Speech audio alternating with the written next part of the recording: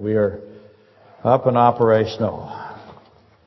Today is November the 3rd, 2019, and I'll get to that in a second, but I decided that I would put this first because I got a letter that I found particularly delightful, and I just couldn't wait to share it. I think I got it early in the week on the 29th. So here's how it goes. I hope you appreciate it as much as I did, or I do. Okay, here we go. Dear Pastor Chronister, I was very sorry to hear about your developing atrial fibrillation, but was encouraged to hear about the excellent treatment that you received in the hospital. I hope that your health continues to improve and to stabilize. I am a neuroscientist by profession. I live on the island of Skye in the Northwest Highlands of Scotland. I have been listening regularly to your lectures for several years now, ever since I first came across them on Sermon Audio. Our check bounced on Sermon Audio. We're trying to correct it. Yeah. Just thought I'd throw that out there. I was trying to find good sermons on the Antichrist. That just made me laugh immediately. And the first sermon I came across was yours. Well, I don't know how many are on there, but I know I overwhelmed it a few years ago. At least 20 Antichrist lectures and another one today. As soon as I heard your first lecture, I was hooked. I've listened to sermons by several other pastors on a variety of subjects, and although some of them were excellent, none reached the standards of yours.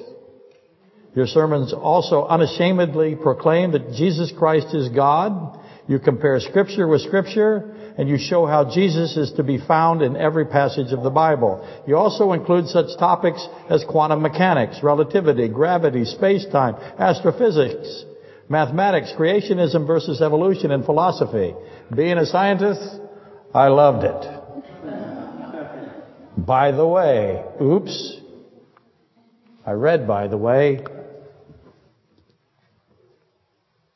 and said it. So I also enjoy your jokes.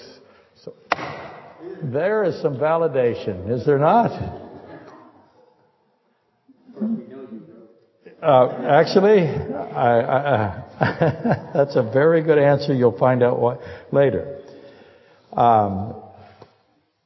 He's an author, and he writes children's books as well as being a neuroscientist. So I thought that I would read one of his books. I can't wait to buy them all, frankly. I just can't wait. So here is a children's book written by this gentleman. He has a pseudonym, and I guess I should mention it. I will here in a second.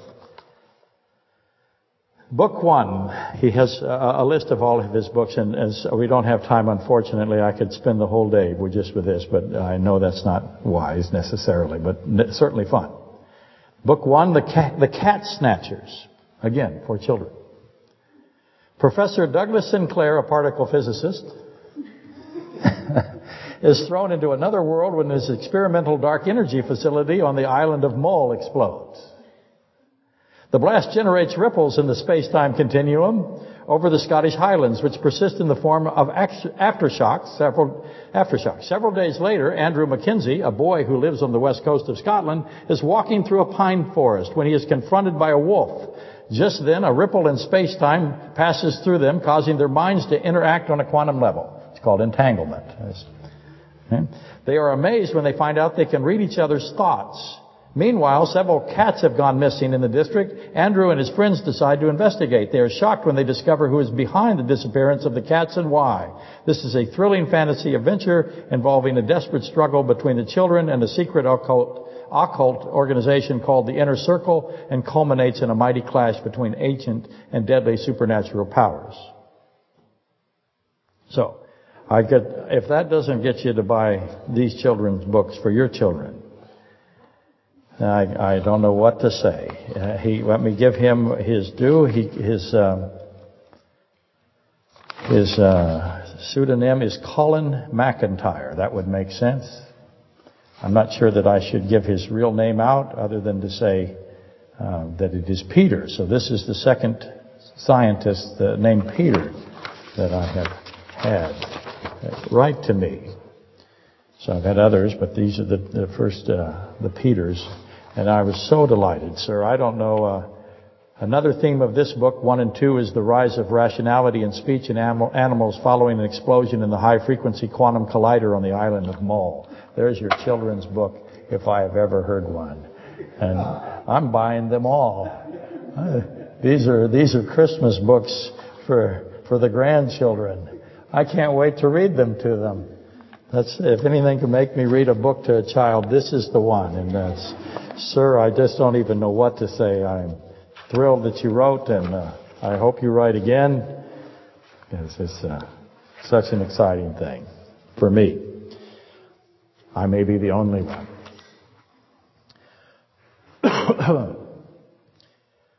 Okay, now we get started here. November the 3rd, 2019, lecture discussion number 82 on the book of Joel.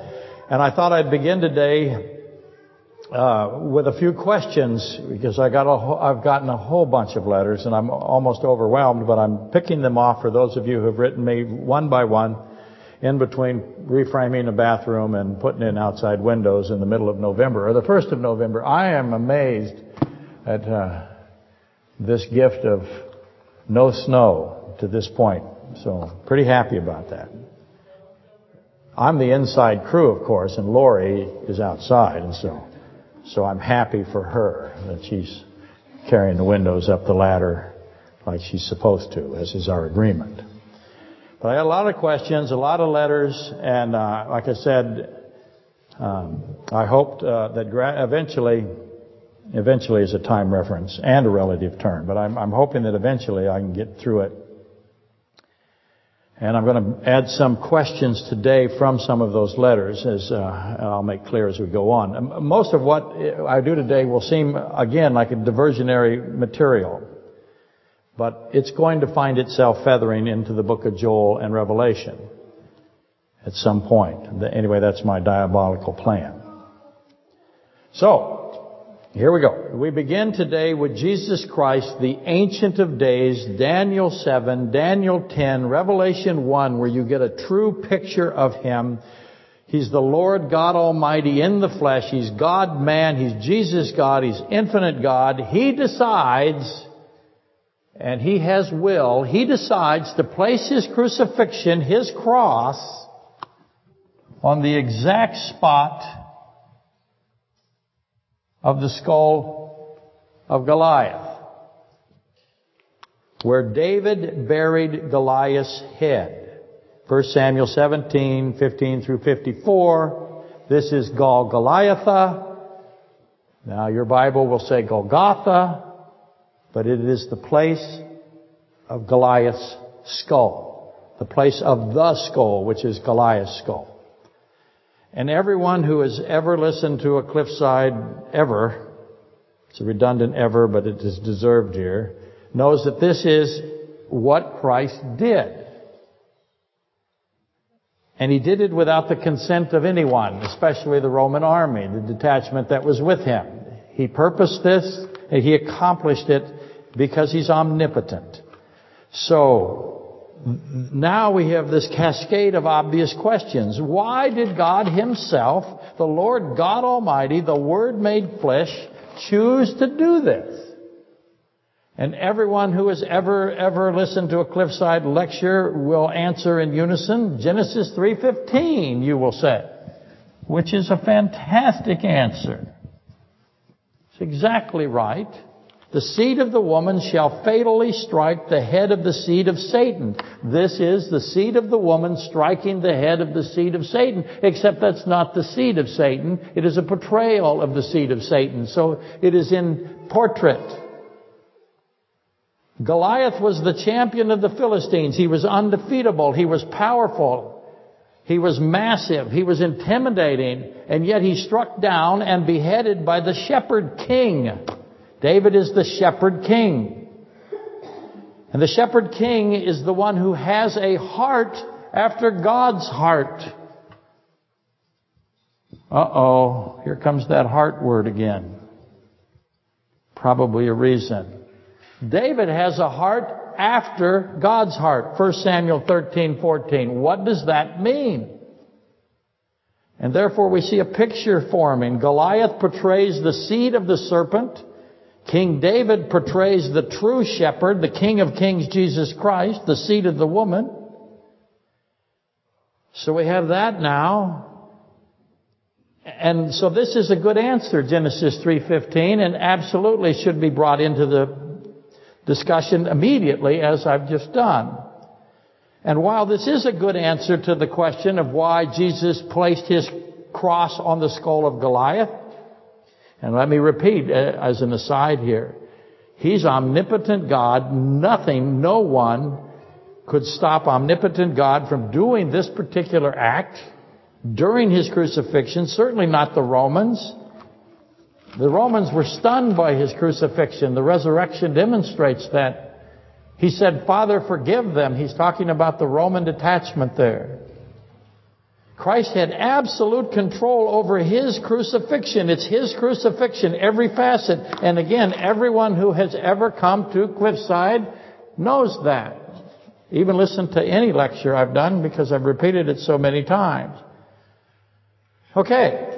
Though Genesis 3:15, profound, incredible answer, it's not complete. Your wife has disappeared. Do you know that? Hi. Okay.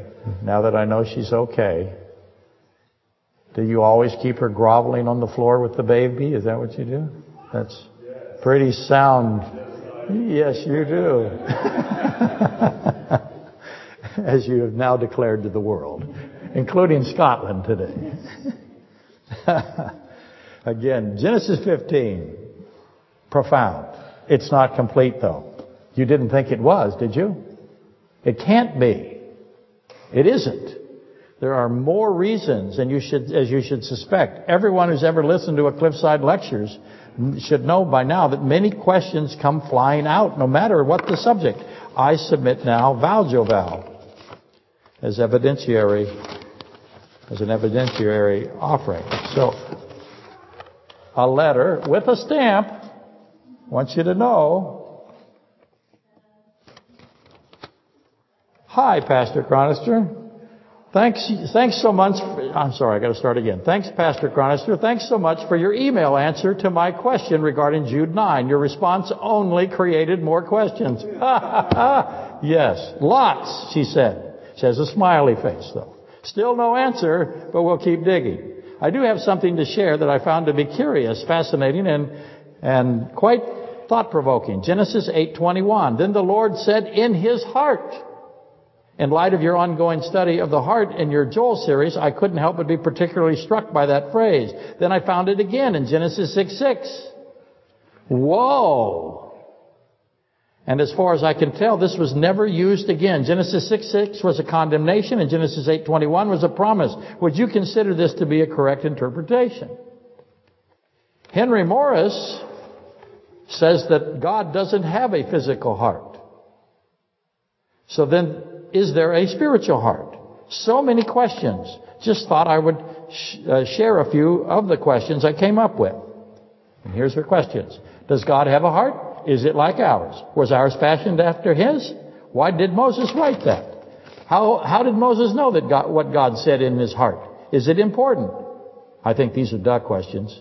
Why is it important? Why didn't Moses just say he was grieved or I will never curse? Does ascension and descension play any part here? Physical heart or spiritual heart? Any thoughts or comments would be appreciated. It was definitely weird to hear my letter read, but since you welcome us weirdos, it was also fun. I hope this letter finds you with some restoration of physical capacity and vitality. I would have you know that your mental capacity and vitality have not diminished one bit. Let me repeat that. I would have you know that your mental capacity and vitality have not diminished 1 bit. Remember, I am listening to your Roman series from 2010. Thank you for that continued energy to provide us with such in-depth teaching. Val Joval.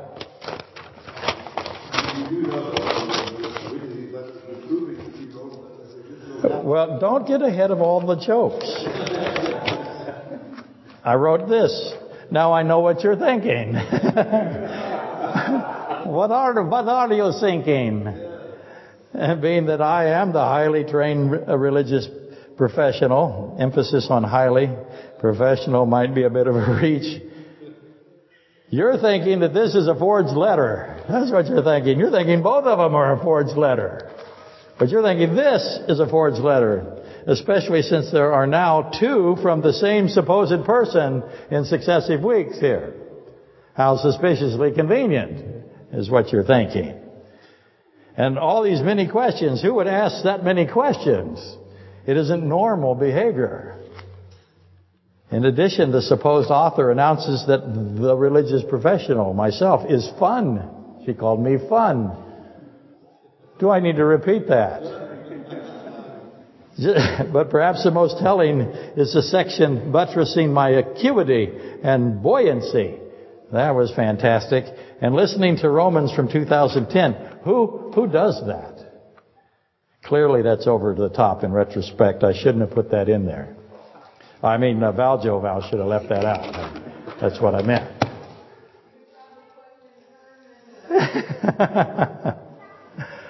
To quote Bugs Bunny, me doth think thou protestest too much. Let the record show that I am confidently willing to offer the letter for forensic handwriting analysis. I clearly did not write this letter. And I know that I will be, I have exculpatory evidences that will clear me of all such aspersions. But you'll ask this, won't you? You'll ask, did I use the church petty cash fund to pay some struggling college student to write these letters? All of them. And I did not do that, though I cannot attest or affirm or deny Lori's participation in such a criminality. Abetting co-conspiratorship, that it may be. She needs the money. Okay.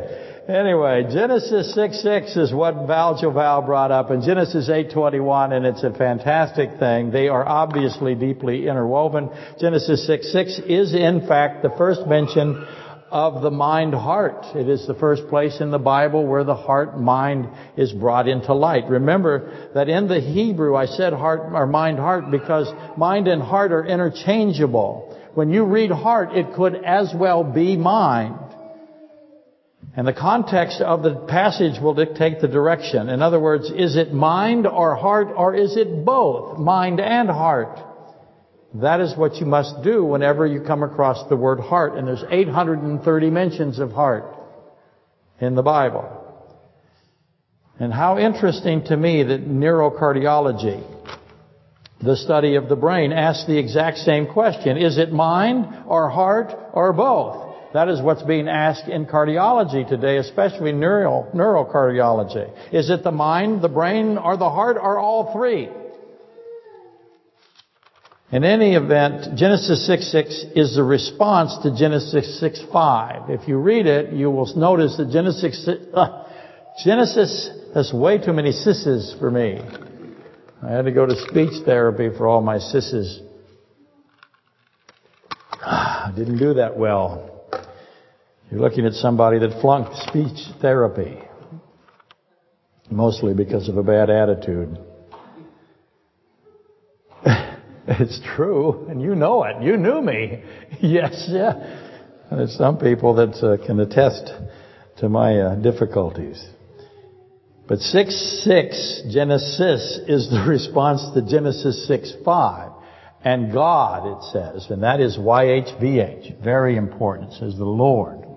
Whenever you see the Lord all capitalized, L-O-R-D, every one a capitalization, then you're looking at YHVH, the ineffable name of God.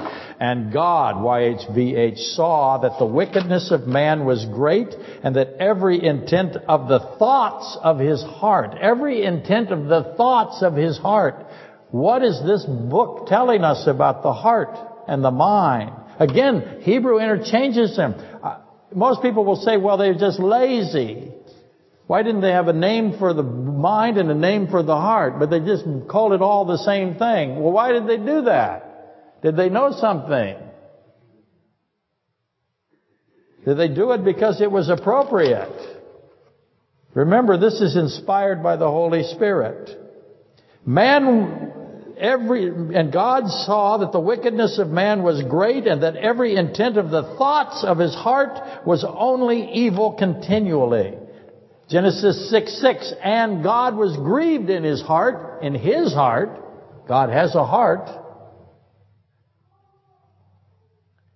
So now we compare Genesis 8:21. So I should do that.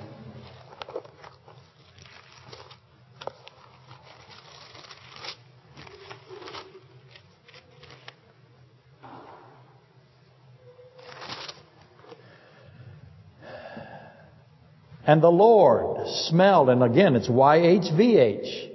The Lord smelled a soothing aroma. Then the Lord said in his heart, I will never again curse the ground. Where did he curse the ground? Genesis 3:17. So that's a 3:17 reference.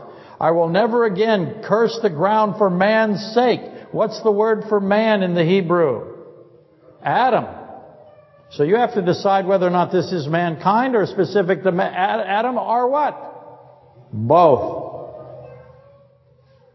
I will never again curse the ground for man's sake, although the imagination of man's heart is evil from his youth, nor will I again destroy every living thing as I have done. The thoughts of man's heart is evil continually, and the imagination of man's heart is evil from his youth. How high of an opinion does God have of our heart? Now, I will say there's some mitigation in the New Testament. And we do have David, who has a heart after God's heart. What does that mean? Because he killed people. I mean, he did some awful things for which he confessed and threw himself at the mercy of God. Anyway, nonetheless, pick your less. The blood of Christ overcomes the curse, because that is that soothing aroma. Noah comes off of the ark and he builds an altar, and he provides a soothing aroma to God. How did he know to do that? He took one of the animals that was in the ark, or a couple of the animals at minimum. Remember, this is like Abel here. No one ate animals at this point. There was no reason to ever kill an animal at all. But he does it, just like Abel did. So I have this connectivity between Abel and Noah. They're both providing a soothing aroma to God, an innocent animal substituted sacrifice for the sins of wicked man's heart and imagination. So what we learn here is that the blood of Christ overcomes the curse of Genesis 3:17. The promise is that the curse of Genesis 3:17 is ended by the blood atonement that portrays Jesus Christ. And no other curse now or ever again will be brought forth of the ground. And this obviously connects to Revelation and Joel, because that's the tribulation. There is a relationship between the flood of Noah and the tribulation of Revelation. They're very similar, yet not. So the differences and the similarities are important for us. It's for us to discover and investigate the differences and the similarities between Genesis 6, Genesis 8, and the tribulation. And that's what we're doing today. Albeit in a subtle, some might insist, indistinguishable way. I prefer intentional meandering. So, a few things here really fast. With apologies to Dr. Henry Morris. He's a giant. I have all of his books. I stand upon his shoulders. I attempt to stand on his shoulders. Here's a scientific mind. He inspired me greatly. I believe his field was geology. And he approached the Bible in a way I thought appropriate. So apologies to him. Jesus Christ is infinite God.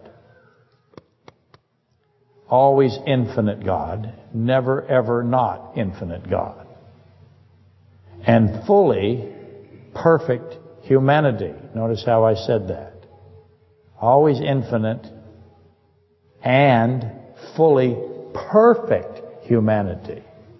Sinless, perfect humanity. If you ever put anything in Christ that is not compatible with sinless and perfect, then you have anthropomorphized. You have put your failings into Him. He is not afraid like you're afraid. He is not confused. He is not, he has no, how do I put it, loss of control, as we will have loss of control. He has perfect humanity and infinite godhood at all times. This is the God-man, the blending of perfect humanity and infinite God, the God-man, Jesus God, hypostatic union, all of those terms. Let me put one of those on here so that we can begin to compare again. Okay, I'll put two. God-man, it's all one word. Jesus-man, or Jesus God, all one word. I might not have made that obvious. I'm not going to erase it. So this answers the question from this person that may or may not be real. Does God then have a physical heart? Well, He's a physical person. He made that decision to do that. Why did He do it? Those are basic theological questions, but they're also extraordinary. He didn't have to be a physical man, did He? But He chose to do it. There's a kid running loose in the parking lot. I hope there's an adult somewhere near. Are we okay? We're okay. It's not one of my, yes, someone's there and it's not one of my grandchildren. So that means everything's fine. Our liability is limited, and that's our, what's that? Okay. So back to that answers the question. Does God then have a physical heart? Question. Yes, He does. Or yep, if you wish. Yep, He does. Does God have a heart like ours? Yep, sorta. Sorta yep. Was our heart fashioned in the image of His heart? Put it this way. Is our heart, which is a mammalian heart, symbolic of His heart? A representation of a greater truth? I submit yepness. Yepness defined as yeps abounding. All of the above, sorta. See the disclaimers? Protecting myself theologically. Moses spent time with God, Deuteronomy 34:10, and there arose not a prophet since in Israel like unto Moses. That is a Deuteronomy 18:15 reference. No prophet had ever come at the time that was written, nor any time since until Christ fulfilled Deuteronomy 18:15. There arose not a prophet since in Israel like unto Moses, whom the Lord, YHVH, there it is again, knew face to face. Moses knew God face to face. So what did we learn from that? The point is? Yay, a point. God and Moses had many hours together face to face, and that means that God has a face. The face of God. What does He do with His face? He hides His face. Is He unattractive? But God knew Moses face to face. Moses knew God face to face. Start asking questions about that. No one knew God face to face but Moses. So how much time did they spend together? If you had a chance to sit down face to face with Jesus Christ, what would you ask Him? How long would you talk to Him? How much food would you need? How much sleep would you need? What was this like? So how many days? How much time? What questions did He ask? How much did God tell Moses about Himself and why He did things? The amount of material that Moses was able to put in Scripture is amazing. And that means there was a tremendous amount of time here, and there's a supernatural component. I recognize that Moses was likely a brilliant man, but nonetheless, he included things that clearly no one could have done without the influence of God Himself. So let's keep working this through. What is the difference between the physical heart functions and the thoughts of the heart? The thoughts of the heart would not be physical, would they? God speaks of the heart as if it is physical, but also as if it has thoughts, and it is non-physical. Thoughts are mental properties. They are not physical properties. God chose to place Himself above the buried head of Goliath. I erased my brilliant writing, or artistic demonstration there. This is where God chose to place Himself. To give up His life here, to lay down His life. That's John 10:17 through 18, right?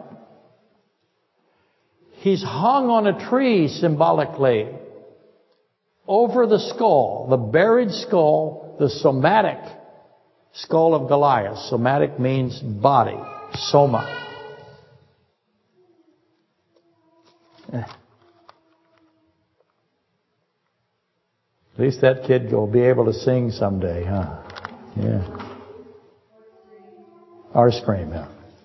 Which can be called singing in some arenas, some genres. Okay, to complicate it now a little bit,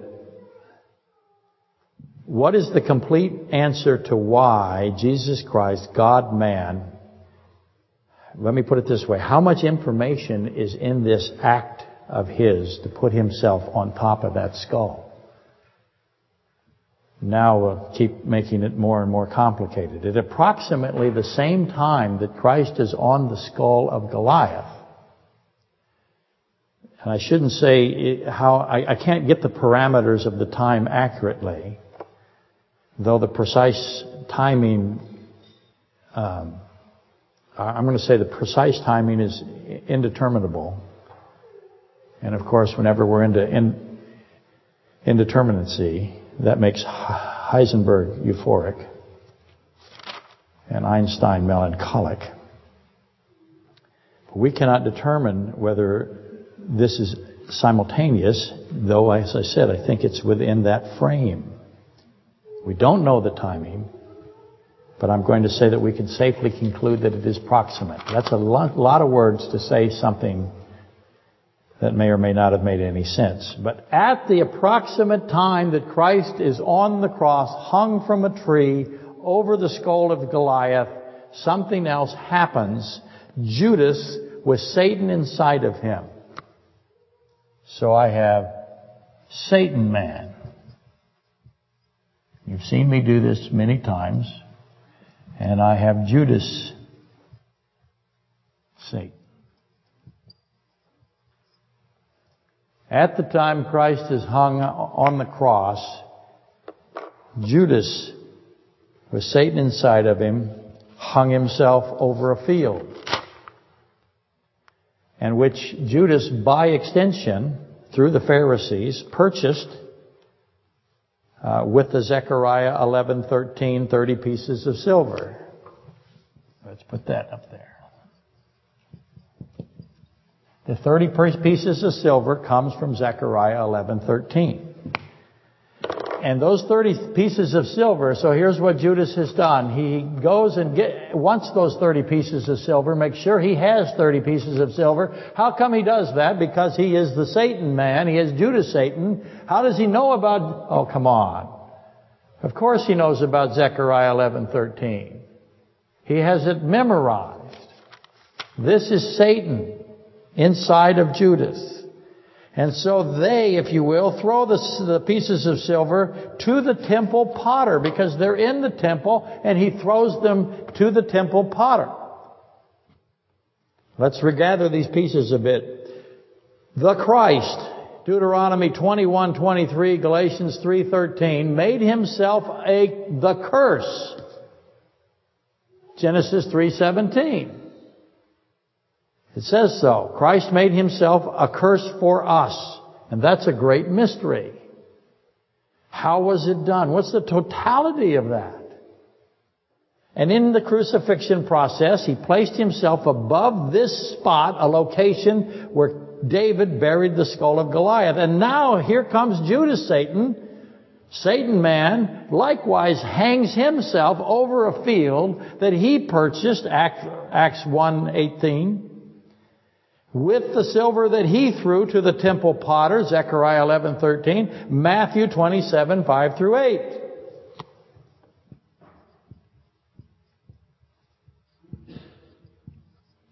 So obviously I'm drawing these two, or I am putting these two events side by side. And the field that he did it over, that Satan man did this, is called the field of blood money, or the potter's field. And the immediate question is why did Judas decide to do this? What is the totality of the why, if you will? And it should be noted that eventually Christ returns to his throne. He ascends to his place, his rightful place. And Judas goes to his own place, Acts 1:25. Judas is the only one of whom it is said that upon his death he went to his own place, as everyone who has come to Cliffside knows. You all know this. So after the immediate question comes the obvious question. Christ was buried on top of Christ chose to be crucified over the buried skull of Goliath. Judas chooses to hang himself over the field of blood money, the potter's field. Here comes the question. Who was buried in the potter's field? Had to be somebody. If you wish it this way, who is the equivalent to Goliath for Satan and Judas? If that makes any sense, I hope it does. Who in the Bible has died and is buried in that location that Judas and Satan chose? Would Satan know? Well, of course he would know. And the problems get a little better or worse depending on your frame of observation. I know how many quantum jokes am I going to throw in one lecture? As many as the guy in Scotland wants. That's my plan. So Jeremiah bought a field, and he used pieces of silver. How many pieces of silver did he? Jeremiah 32:9. How many pieces of silver did he use? Do you know? 17. Oh. Why 17? What does 17 have to do with 30? Satan, 1 Chronicles 21:1. As I said, it's going to get more complicated and get worse or better depending on how you feel. Your imagination. Satan, 1 Chronicles 21:1 and 2 Samuel 24, decides to move on David, and he convinces David to number the nation of Israel, to conduct a census. And to do so, he wants him to do this, and everyone around David said, "What are you thinking? Don't do this. This is not something you should do." Satan has him do it without Exodus 30:11-16. Let me put that on the board. What's Exodus 30:11-16? That is the ransom money. You don't conduct a census without having the blood silver.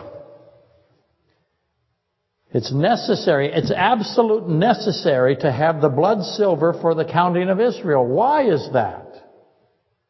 And if you don't do it, what happened to David for doing this is that God gave him these three choices. You can have a 3-day plague, How many people can die in a 3-day plague? You'd have 7 years of famine. How many of Israel can die in 7 years of famine? How many people would David have ultimately caused the death of?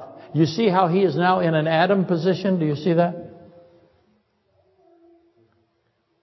And then eventually, or not eventually, the third thing is that you will be pursued for 3 months by your enemies. And David chose not to be pursued for 3 months by his enemies.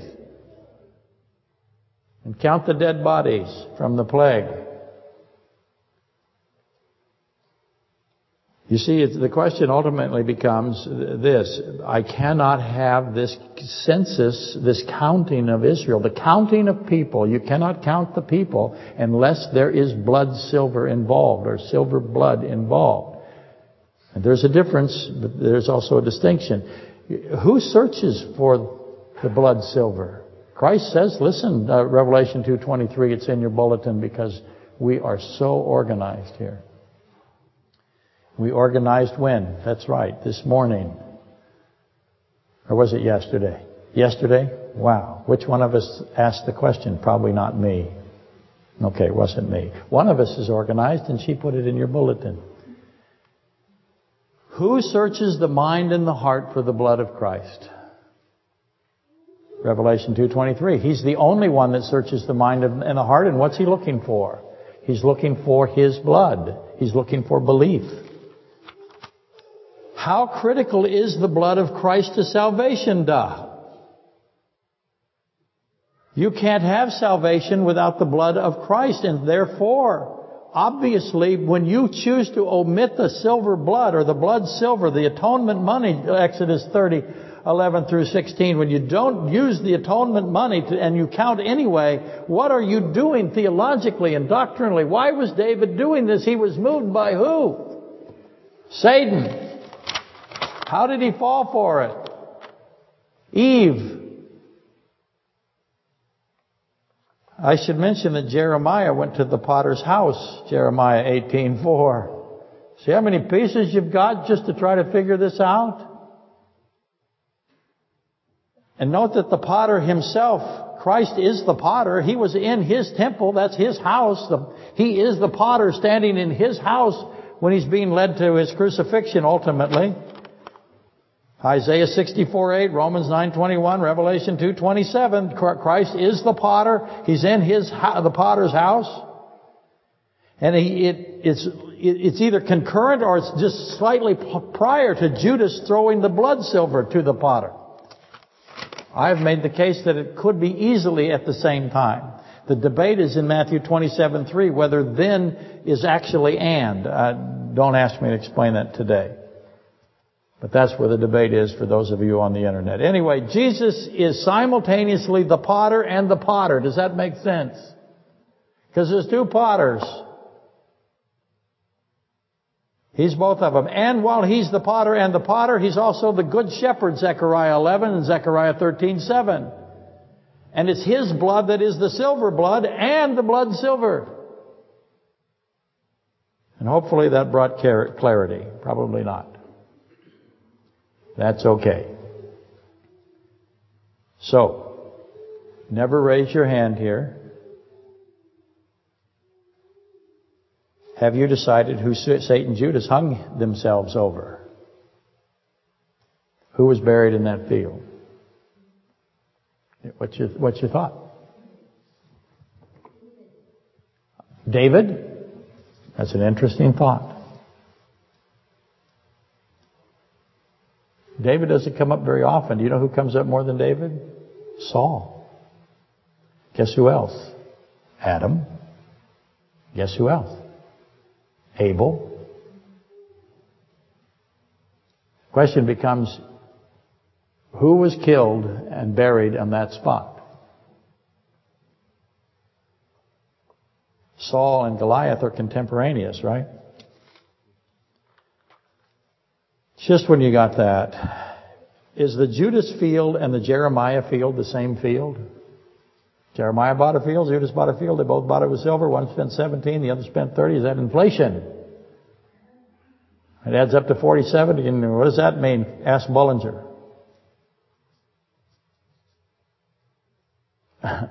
Is it the same field? How about Abraham's cave? Because Abraham bought a tomb, right, for Sarah? Genesis 23:4. We got Elijah's bones. 2 Kings 13:21. They threw a guy on top of Elisha's bones, and what happened to him? Resurrected. How many times do they go back to those bones and throw more people on them? That's what I want to know. Why didn't they grab the bones and run? Get a wagon, travel from town to town. Brother loves, never mind. Eventually, this discussion leads us to the most pivotal of the pivotal questions, the John 13:27 question. Why did Satan combine with Judas at the time they did? What was the timing of that? The timing was after the piece of bread. What does the piece of bread have to do with all of this? Because Satan and Judas they go together. So we call it the time of the bread. What is the time of the bread and why? The dipping of the bread. Let me reform or rephrase this a bit. How much planning by Satan and Judas has led to this moment, to the time of the bread, the dipping of the bread, the entering? Why didn't he let Judas just go? He didn't let Judas go. Satan didn't. He enters him. Bang. Right there. Read John 13:7. Excuse me. 13:27. Why didn't Satan just wait outside? He's obviously in the room. Why is Satan in the room? Who knew he was in the room? Two knew he was in the room. Who are those two? Christ himself and Judas. Isn't that an extraordinary place? I want you to think through all of that. That's going on. That's the actual reason it's happening in a lot of respect. But how much planning by Satan and Judas has led to that exact moment? Matthew 26:25, Judas answers Christ with this infamous question, right? He says, "Is it I?" Well, of course it's you. Satan's right there. We all could see him. Okay, you and I could see him. Why does he say, "It is I"? Did he say that for Christ? Did he say that for himself? Or did he say it for the rest of them? Obviously it's for the rest of them. How is it for the rest of them? And if you conclude that Satan is a being, and he is a being, he is a created being of unprecedented, unparalleled wisdom and intellect, Ezekiel 28:12. He's patient, he's meticulous, he has meticulous operational planning, Ezekiel 28:16. That's by the abundance of your traffic. Genesis 3, clearly his plan to deceive the woman was amazing. Then the application of those tactical decisions and skills, they got to be at the forefront of John 13:27. Judas is there, Satan is there. What is their plan? Why this? They're waiting for the bread. Does Christ know they're waiting for the bread, please? Yes, he knows. He's omniscient. Do they know that Christ knows that they're waiting for the bread? Yes, but they wait for the bread. Why are they doing that? Then it moves. That's not an accident. It's not happenstance. They went, oh, we got a piece of bread. Okay, let's do. I mean, that can't be true. It just isn't possible with the kind of person that Satan is. Unprecedented, unparalleled intellect of a created being. Everything Satan does is calculated. There's no whimsy to him. And here is all of the issues. I don't have time to put them on the board. John 13:27, Matthew 26:21 through 22, Matthew 26:47 through 50, Matthew 27:5 through 9, Mark 14:18 through 19, Luke 22:21 through 23, Acts 1:18 through 20, Acts 1:25. All of those put together will show you how incredibly complicated this is, what they're doing, the Satan man.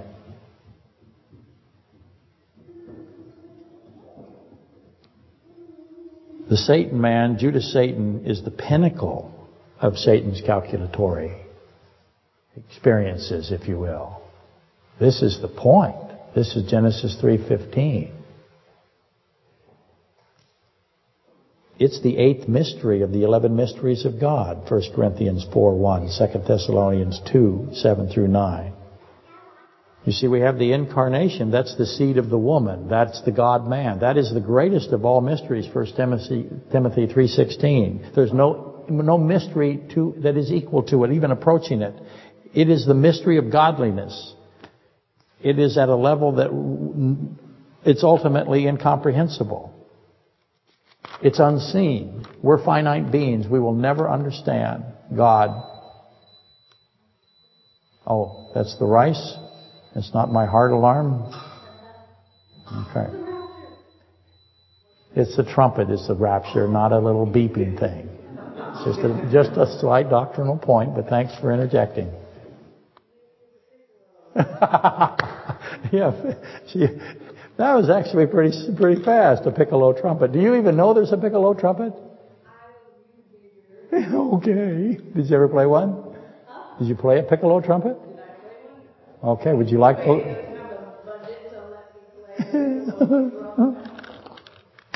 They're actually a great trumpet for people who can't play the trumpet. Because you can seem like you're Al Hurt or Maynard Ferguson when you're really not. So obviously I'm interested in getting one. The seed of the woman, the God-man, is the greatest mystery of all the mysteries, and we'll never, I believe, have a complete understanding of it. The finite mind will not be able to do this. It's unseen. It has unseenness to it that is simply something that I don't believe will ever be solved by us. We'll believe it because we know it's true. With that said, it's my opinion that the mystery of the man of sin, the seed of Satan, the Satan man, is the counterfeit, obviously, is therefore within the reach of mankind and angels. But keep in mind, it's conceived by Satan and contains elements of impenetrability, and that the complication is of an intelligence that we cannot even imagine right now. The difference between our thought processes and Satan's thought processes are the chasm, the gap is extraordinary. Do not underestimate Satan. Everyone seems to want to do that. Don't do it. Michael, the archangel, the leader of the angelic army, did not underestimate Satan. In fact, deferred to him. Satan has activated a stratagem that is intricately interconnected. Set all notions that he is impulsive, that you set those aside. He shows no evidence of that. He is the opposite of impulsive. Don't put your failings on Christ. That is stupid. Don't put them on Satan either. That's also stupid. But it's very consistent in our culture. We want to elevate ourselves and say, woo, we can fend off Satan. Satan came after me, and look at me. I beat him back with my mighty prayer life, or whatever nonsense you try to sell for money. Quit it. Look at the example of Michael, the archangel. See how he does it. The Lord rebuke you, he says. Okay. Now we're going to shift just a bit. We're going to go in, we're so far in our foray, our little journey into the physical heart. These beautiful drawings that are for sale.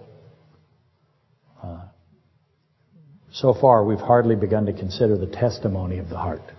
What I mean by that is the cardiac cycle has function, obviously. You're all examples of that, but it also has meaning. What I like to call the why of the cardiac cycle. And it seems beyond obvious that the human heart, again, it's a mammalian heart. It's the heart of living beings, the heart of those who have the breath of the spirit of life. I know there's reptilian hearts. I'll get into all of that stuff at some point when everyone's fast asleep. But especially, we should know that the mankind designated heart is in the image of God. And our heart system would therefore testify of its designer, of its creator. That's a word salad I put out there, but I just want you to recognize that yes, this is a mammalian structure, but also it is a human structure, and the human is designated is in the image of God, and therefore looking at it as a testimony, it is absolutely applicable.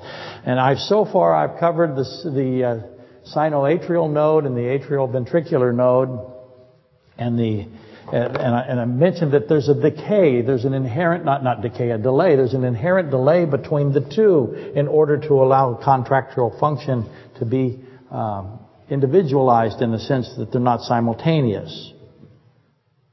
That delay mechanism is extremely important. Whoever put that in there was really smart.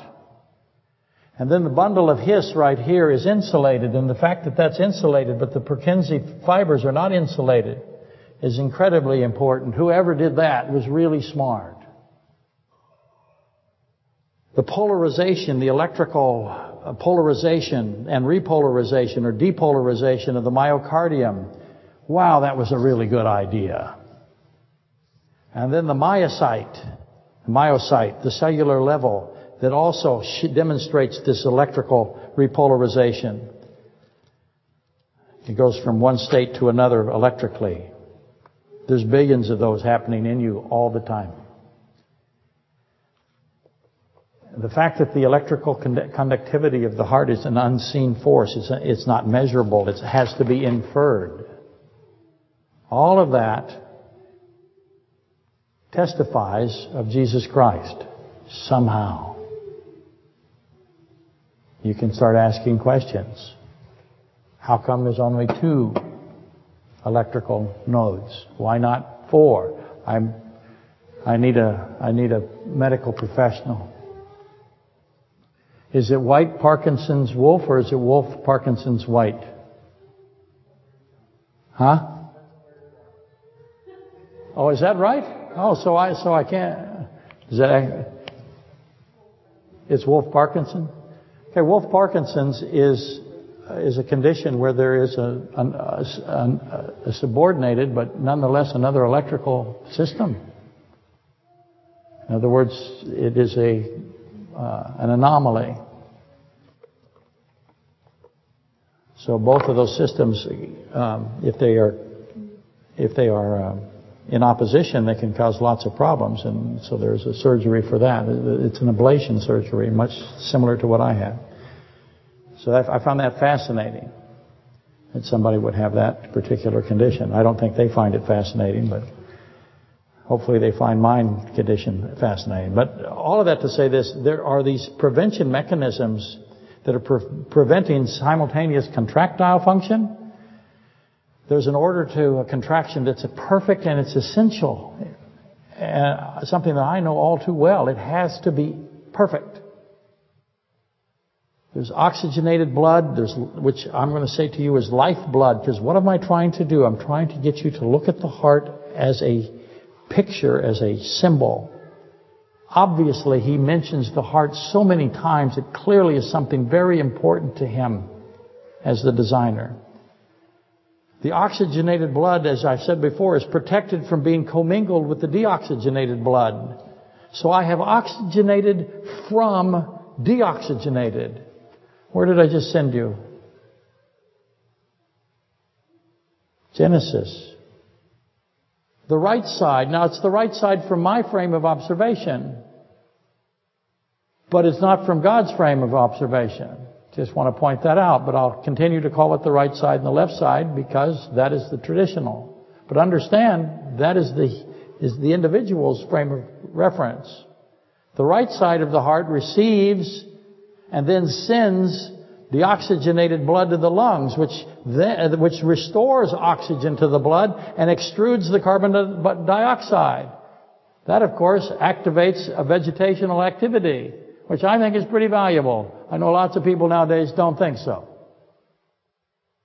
The left side receives the oxygenated blood and distributes it to the entire body. The left ventricle, therefore, has to be more powerful. You see, I drew that wonderfully. There's more muscle around the left ventricle because that is essentially the somatic element of the heart. This is the pulmonary element. So the somatic element has to get the blood through the aorta into the entire body. It's helpful. Because if it doesn't happen, oops, get a shovel. So I have this prevention of simultaneous contractile function. Then I have this prevention of deoxygenated blood from oxygenated blood, or oxygenated from deoxygenated. And then I have this wonderful design of the left ventricle being far more powerful than the right ventricle, because it has further for the blood to travel. That's just logical. And the pulmonary, the lungs are obviously closer. And the blood must flow in only one direction. There's not multiple directions. It has to be one direction. It's unidirectional. And the heart is equipped, it's been designed to ensure a singular flow path. How come there isn't multiple directions? Why didn't he design a heart that blood goes all... But he didn't. What's he saying here? If the blood reverses, the body dies. The valve structure of the heart maintains, again, this unidirectional channeling of the blood. The venous system, or the venous system in the veins, has valves in it. So the arteries do not, because that's leaving the heart. That which has to come back to the right ventricle, the deoxygenated blood, goes through a series of veins that are emphasized, or if they are activated by the muscles, they are also activated by the arteries themselves. There's pressure put on that. If the blood begins to regurgitate back down through the blood veins, through the valves, blood fails to advance to the right atrium ultimately from the extremities, then we have this backflow, and us old people call it varicosity. And people make lots of money fixing those things. I have varicosity, which is why I wear pants. You're welcome. The man in Scotland, however, may have an alternate plan. And he's a neuroscientist and you're not. So my plan here, thinly disguised, is to cause you to begin making associations to the redemptive work of Christ with what He did in the human bodies, particularly in this case just the heart, but I could go anywhere else. You see this exchange of oxygen in the pulmonary system. You see this exchange of blood in the cardiac system. You see this unidirectional, all this prevention that's there. And I want you now to consider communion. What does He say about communion? He said, "This is my blood." My blood. What's He saying? It's not your blood. It's not anybody else's blood. It's my blood. Take this and have what? Have life. He's the only source of life blood, of living blood. If you had to designate one chamber as having living blood in it, or oxygenated blood, and the other one would be what kind of blood? Non-oxygenated blood, even though they're both red, in spite of all the blue diagrams you've seen. We must have His blood to live as He defines life. And we have to compare His offer of exchanging our death-contaminated blood with His perfect blood, His life blood, because that's what He's saying. You have to have my blood. You have to exchange your blood out of your body and put my life blood in, or your body will die, and I intend to give you an uncorrupted body that will never die. So He has perfect blood, or life blood. Compare that to the living blood, or the oxygenated and the deoxygenated blood in the heart function. Then He is also the breath of life, the giver of the breath of life. He's the one that gives us life. It is the breath of life that animates us. It's essential. It's integral. The breath of life is what causes life, if you wish to think of it that way. And that breath of life, as you know, returns to Him, Ecclesiastes 12:7. And then what does He do when your breath of life goes in front of Him? He searches you. That's why it returns to Him. Why not just leave it here? No, it has to come back to Him. Why? Because He's going to search it. He's the judge of all things, and He searches the mind, the soul, and the heart. Revelation 2:23, Mark 12:29 through 30, Deuteronomy 6:4. Finally, for now. Yay, everybody cheers. He said, finally, finally. He says, finally. We know that there is a physical heart, and we know that it is controlled by the neurological heart. The heart is two. It's dualistic. Has physical components and it has non-physical components, neurological components. The neurological tissues are independent. They have spontaneity. They can do what they want. The sinoatrial node and the atrioventricular node are primary examples. They do what they want to do. But it's not limited to just them. The entire heart is this electrical device. It's extraordinary. The heart has logic structures. Neurocardiology asks continually this question, does your heart think? You've heard me say that. The heart and the brain are two systems. They're both neurological, but they act as one system. There's this unceasing two-directional communication causing both the neurological physicians and the cardiological physicians to question which one is controlling who. Is the heart controlling the brain, or is the brain controlling the heart? It's ascending to the brain, descending to the heart. That is Proverbs 30, that's John 3, that's Genesis 28:12. So start looking at your heart and your brain. What is He teaching you? Which is the dominant? Which is the subordinate? Can the heart and the brain communications be disentangled? The answer is ever more increasingly, as science wrestles with this, no. Now the cardiologists, they resist neurocardiology. They want just a simple machine. It goes bump, bump, bump, bump, lub, dub, lub, dub.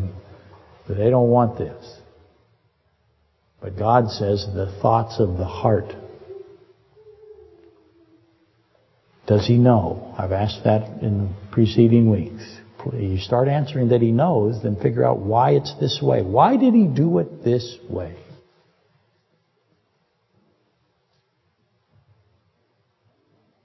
The cardiologists believe that the sinoatrial node is regulated by the autonomic nervous system. In other words, the spinal column. More specifically, the parasympathetic, or what they would call the vagal nerve activity, and the sympathetic activity. All of this has to do with heart rate variability. Why would I know this? I'll find out. I'll sit down in the chair in a few minutes and find out about heart rate variability. This discussion, next time we gather here, is going to necessitate drawing the brain. Everyone say, "Wee." Thank you. Yahoo is great. That was whoever said Yahoo got it done in a chord structure there. It was almost a triad. So we're going to talk about the prefrontal cortex, the insular cortex, the hippocampus, and the brainstem. And we're going to draw it. We're going to learn how the brain and the heart are connected and why they can't be disentangled. Why doesn't He want them disentangled? Because nothing is disentangled. All of creation has entanglement. Your Bible has entanglement. Whoever wrote your Bible designed your brain and your heart. Why did He do it the way He did it? What's He trying to tell us? Next week.